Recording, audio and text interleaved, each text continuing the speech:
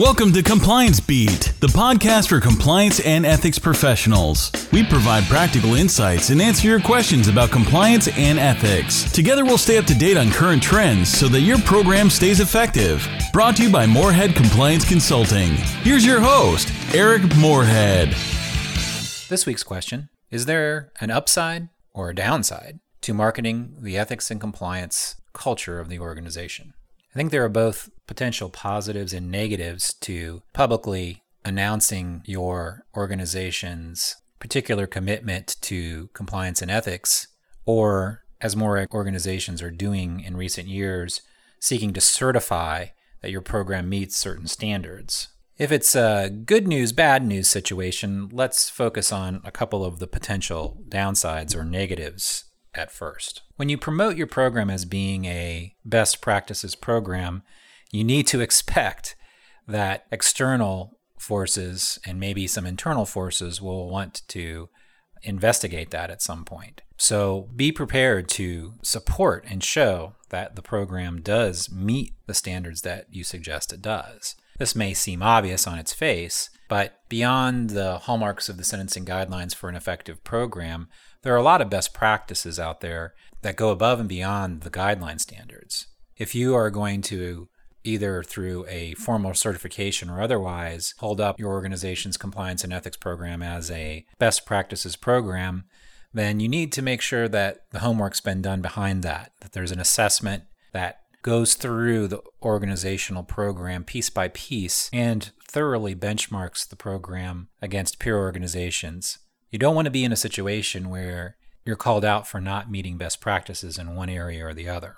The second potential downside, although for most compliance officers this is not a downside, this is the reality of life, is that if you are going to promote externally or internally the effectiveness of your program, that means that you have to remain committed to applying the resources and time to assure that that program remains a best practices program. There's no end to this race, but I think by publicly committing to the notion that the program is a best practices program, there's no going back.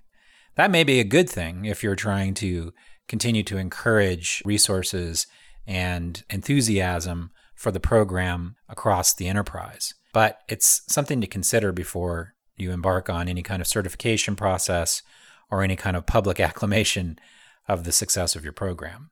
Where I've seen this go awry before is with an organization that put together a program that was a best practices program in their mind that included a lot of resources, including regional compliance officers, compliance committees, and pretty consistent and detailed procedures, including certifications that these individuals had to engage in on a regular basis. The problem, of course, came when down the road, the organization had to cut. So these committees and those regional compliance officers with very specific responsibilities went away, but it was still documented as part of the program. So you can see where this is going. At year end, when these certifications were, as they always had been, presented to the board of directors, the problem is that they weren't accurate. The resources had been cut because the program, at least in that incarnation, had been unsustainable. So that's what you don't want to get into. You don't want to purport to have a program that has certain aspects or meets certain standards if that's not something you're willing to continue to support and put the resources towards. Another potential downside, but rather than an external downside, an internal downside, is if the proclamation of an effective compliance program or a positive ethical culture doesn't jibe with the perception of your employees, they're going to sense the disconnect. And in other words, you will want to make sure that your evaluation of the relative success of the program jibes with the perception of the employee base.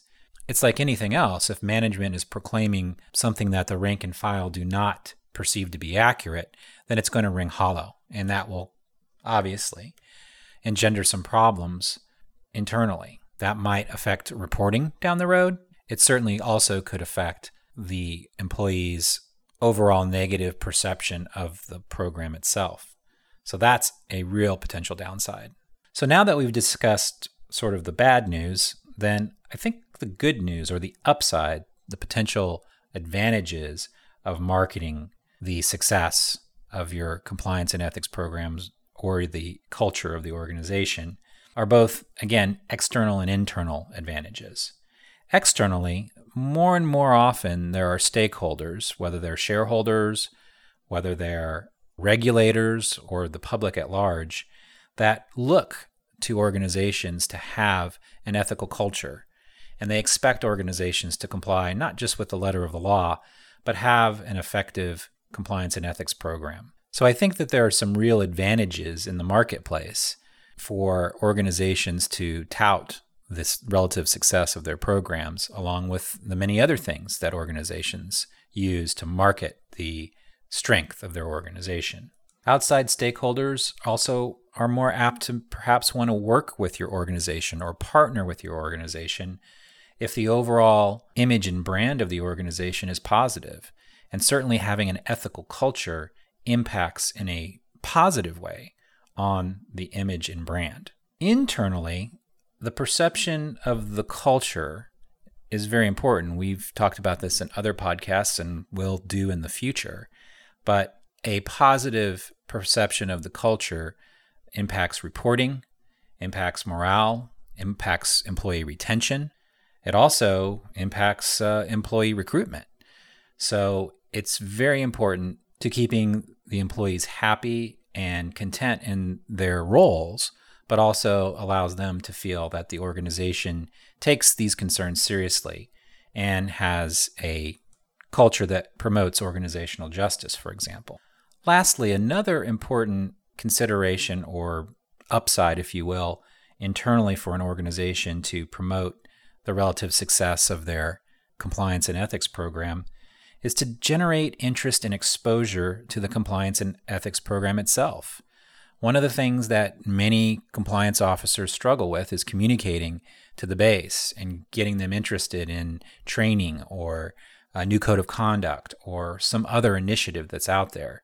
We have Compliance Week, we have other initiatives that many organizations will undertake, but marketing the culture of the organization as a success or having a program certification that puts a stamp of approval, if you will, on the organization is another way to internally market the program and generate interest. And that's never a bad thing. If you have a question you want answered on the podcast, be sure to submit it on compliancebeat.com. Now, here's the upshot. The upshot this week is, if you're going to promote your program's success either internally or externally, be prepared for some scrutiny and be prepared to support that the organization meets best practices. And most importantly, be prepared to continue on the long, hard slog to keep the program up to stuff.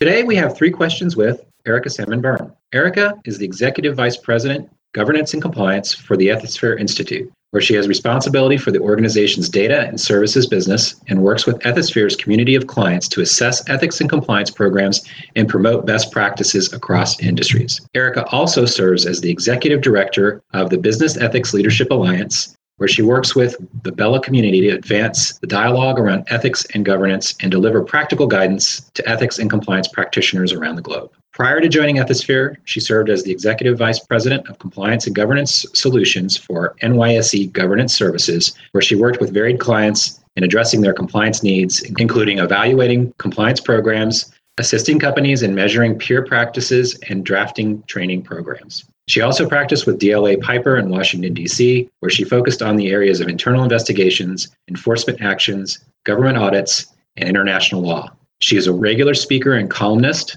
including a columnist for the Compliance and Ethics Professional and a contributing editor to the Compliance and Ethics blog. She previously served as adjunct faculty teaching business ethics in the Department of Business Ethics and Legal Studies at the Daniels College of Business at the University of Denver. Welcome, Erica.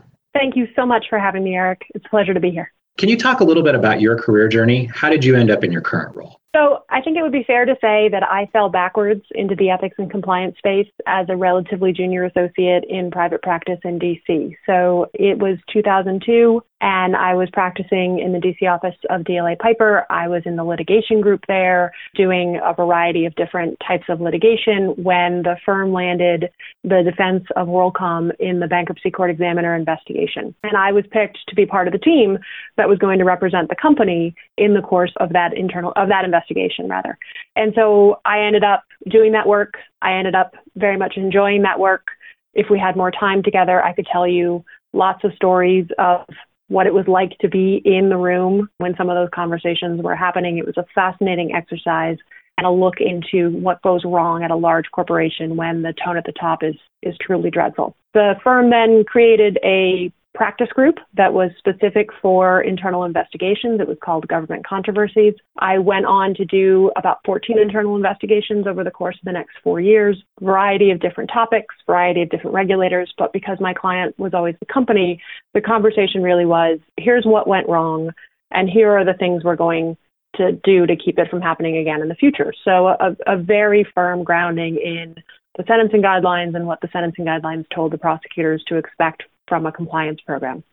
I then realized after 4 years and 14 internal investigations and hundreds and thousands of frequent flyer miles logged and lots of late nights that my everyday was my client's worst day, and that the toll that these kinds of wrongdoing, this kind of corporate misconduct, the toll that it took on the average employee who hadn't done anything wrong, who was just trying to get through their day and get their job done, was really, truly dreadful. And so I looked up and I started thinking about what I could do with the experience I had that would perhaps be a little bit more proactive. And that's how I wound up in the role I took after that at Corpedia and NYSE Governance Services, and then in the role that I have here at Ethisphere, really trying to figure out who's doing this really well. Because look, let's face it, what works in one company is very often with a couple of tweaks going to work in another company, but it isn't always easy to figure out what companies are actually doing and who's doing it really well. And so that's one of the things I do here at Ethisphere is we seek to promulgate best practices across industry, to identify those companies that are doing these things really well,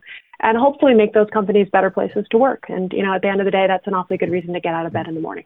Certainly is. And if you could go back in time and tell your younger self one thing before you held your current role, what would that one thing be? Start drinking coffee earlier. Sorry, I can't. Anytime I think of those kinds of questions, there's always some funny thing that comes to mind. I think the one thing would be start really opening your brain to multidisciplinary inputs soon, right? I think one of the most exciting things to me about the ethics and compliance space generally is that there are so many people in the space doing so much good work in the space that aren't lawyers by training. And I think that makes the space stronger. I think that the teams that I come across that are multidisciplinary in nature are the strongest ones. If you've got people coming in with an audit background and a legal background and a risk background and a data analytics background, a corporate communications background or a marketing background, all of those kinds of pieces of training make a compliance program stronger. And I think there's a tendency for those of us who have been trained as lawyers to think, well, we're trained as lawyers, and so of course we're right. And so if there's one thing I could go back in time and tell my younger self, it would be start to expand your horizons and who you welcome onto the team sooner, because ultimately the work product that comes out of that is going to be a lot stronger. A little lawyer humility is never a bad thing. It is never a bad thing. Yeah. And then lastly, can you peer into your crystal ball for us and tell us one or two trends in compliance and ethics that you think will be very important over the next couple of years? Yeah, this is a really interesting question. So one of the first ones I would say is companies are going to be getting better and better at mining the data lake. Right? I mean, right now, what we see is a lot of people talking about data and what does it mean to have metrics and what does an effectiveness metric really look like? And I think we're going to get better and better at that. And I think one of the things we're going to see is we're going to start seeing a real focus on the data points that matter, because what's been happening is the data lake is just growing and growing and growing. And, what people are fishing from it may or may not really be something that is meaningful from an effectiveness metric. I think that's going to change. I think it's going to change fairly rapidly, and I think it's going to be a very good thing from an effectiveness perspective for compliance and ethics programs as more companies start to move from what I think of as activity metrics, how many calls did I get on the hotline, what's my completion rate on the training, to really more performance metrics. Do people actually understand what I'm training them on? How long did it take them to take the training? How many reminders did I have to send them? The things that really that are data points that give me a clue about the health of my program. So that's one big trend that I would say I think we're going to see. And then the other, I think we're going to see a lot more focus on how to hire properly. I've been talking about this for a while now because I think if you look at the places where you really have an opportunity inside your organization to influence your culture, you really can pull on 4 levers, right? It's who you hire, who you fire, who you praise, and who you promote. And so I think there's going to be an increased focus on a lot of those. We've seen some focus on praise and promotion. Obviously, ethics and compliance programs for a while have thought about firing because that's what you do when you catch somebody engaged in misconduct, if the misconduct is bad enough. But there really hasn't been very much attention paid to the first one. And hiring wrong is really expensive. If you hire for the wrong fit, if you hire for somebody who's got the wrong attributes, that's a very expensive proposition for a manager or for an organization. So I think you're going to see companies, ethics and compliance officers inside companies in particular, really start to think about how do I help hiring managers hire more effectively for fit? What does that look like for us? How do we do it efficiently? Because the cost of doing it wrong can just be so devastating. Well, thank you, Erica. Thank you. It's my pleasure. Thanks for listening to Compliance Beat. Check out our website, compliancebeat.com. This podcast is brought to you by Morehead Compliance Consulting. Be sure to check us out at moreheadconsulting.com.